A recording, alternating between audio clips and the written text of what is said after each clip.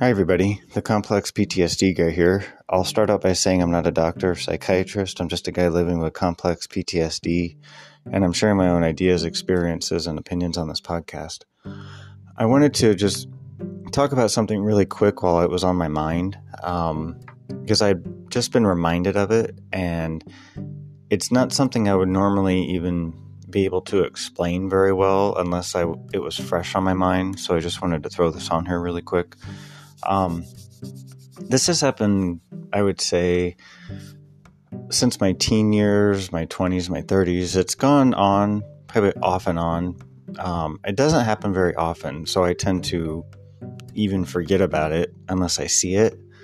But I recently had come across a couple of people who were in what I would think was a very tight friendship.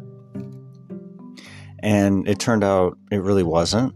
And the reason I want to bring this up is because I think I figured out what the actual issue was from my perspective. Because I've always felt like I was really bad at reading relationships, at reading friendships of other people, like other people's friendships with other people. I've always felt like I was really bad at reading them. And to a degree that was true. But I think what was really going on and what was the heart of the issue here is it goes back to that feelings of incompetence, like that trigger of not understanding something is a trigger for me because it triggers that feeling of incompetence. So it goes back to that struggling with learning when I was growing up, which I think all goes back to stress and trauma in your youth. So I think a lot of people with complex PTSD would relate to this, where it's almost like, so basically what happened was there were two people, and I would see them in conversation a lot, and they seemed like they were very tight, like best of friends, ride or die, like they would have your back, always there supporting each other, very, very heavy friendship, very, like every time they were around each other, very like, I've got your back, like just almost over the top in a way. And I never looked at it this way, but I think it was almost a forced friendship. It was like, it was forced because the reason I say that is because the friendship ended abruptly. They had a huge falling out. And I thought, well, wait a minute. I thought that was your really tight friend, some ride or die person. But now you have no contact whatsoever, and the friendship ended abruptly over something that I think had been brewing from the very beginning. But since the friendship was forced, that's what wasn't making any sense to me, because I wasn't picking up on the forcedness of it. I took them for their word that this was some ride or die tight thing, right? But in the heart of it, it was forced. And so, I mean, you don't know that until you see how it ends. It just ends so abruptly. So maybe it was like a toxic friendship, and the whole tightness thing was like almost like an act for whatever reason, coming from both of their sides. And for whatever reason, I tend to notice this. I'm not trying to stereotype people, but I tend to notice this more with people who I know who come from like a bigger city.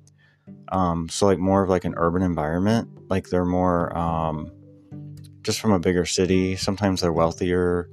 It's also people who are more outgoing, like very, very social, jabberbox, talkative people. And even when they're friends and they're tight and everything, it's almost like a contentious friendliness, like they're contentious with one another. So I would always be a little confused because, I mean, they would go out together, go out to eat, go to bars together, go do this, that, the other, do everything, take a million photographs and put it on social media, on Instagram or whatever it is, Facebook, whatever. But that it just seems so tight. But then when it ends, I mean, it's like a huge falling out. And like if you're one of their friends, like I am, so I'm friends with one of them, And that's where it all started was, I was friends with them, and then they became friends with this other person, and it was so tight. And now that they're not friends anymore, I'm obviously still friends with my friend, but it's like one of those things where you don't talk to the person that they've cut off. Like, I won't talk to them, even though whenever they used to hang out, I would totally talk to them. But it's like one of those things, like you draw a line. So, I'm friends with this one, so I'm not going to talk to that one. And I don't care to talk to the other one anyway. But I wanted to point it out because I think that the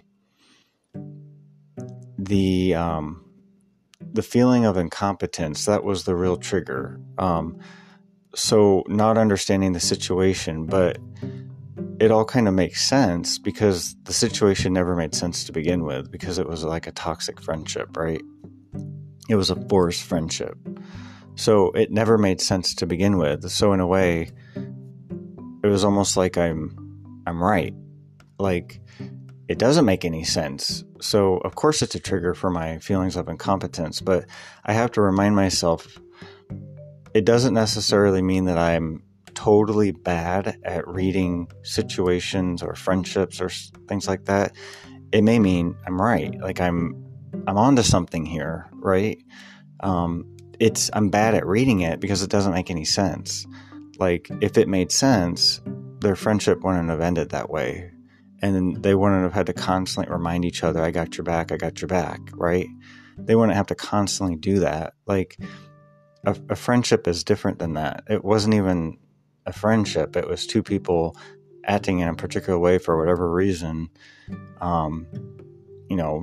I don't know, it's almost like they were playing roles in a movie, But the key point is that it was triggering my feelings of incompetence, and the trigger was clouding my mind, because it didn't make sense. It would almost be like if, like, let's say you meet somebody and they're like a spy, and they are a spy and they're trying to like steal from you or something, or I don't know what the hell they're trying to do, but like, let's say a spy comes into your life, or somebody who's trying to fraud you. Maybe that's a better example. Somebody who's trying to fraud you in some way, and they're like, you always see them all the time, go around or walk around your block, and oh my gosh, there they are. And you're scraping off the snow on your car, and oh my gosh, they just happen to pop up, and then they help you scrape your car off. Like, they try to warm you up, almost like a love bombing from a friendship angle. And they're really trying to get something from you. It'd be kind of like the same thing. Like, their behavior wouldn't necessarily make sense to me, but then I'd be like, well, they've always been really nice. Why would I think, what's not making sense here? But it's almost like your radar is going off. And so it's triggering, it can trigger the feeling of incompetence. Like, something isn't making sense, right? And then you find out 6 months later, they were frauding a whole bunch of people that and you were next. And it's like, that's where it came from. Like, that's why it wasn't making sense to me. Something was off here. So, it may mean that you're really good at reading a situation, because I've always taken it as, boy, I was really bad at reading that relationship. I thought that they were ride or die. Or I was really bad at reading that. I thought they were the nicest neighbor ever. But, you thinking that you're bad at reading it could be a clue. It could mean you're really good at reading it, because if it's triggering that feeling of incompetence, then that may be telling you something, right? So I just wanted to point that out, that you may be right a lot more than what you think. If there's something about a situation where like two people seem so tight and then they end the friendship abruptly, and it's like the end, and it's this huge wall and huge line in the sand, and it doesn't make sense to you, that's probably a good thing, because it doesn't make any sense. So I just wanted to point that out really quick, because I have to point it out when it's happening. Otherwise, I wouldn't even be able to explain it. So I just wanted to say that you might be, more right than you think. And those feelings of incompetence are just feelings. Because sometimes a lot of other people don't make any sense. So this is the Complex PTSD guy signing off.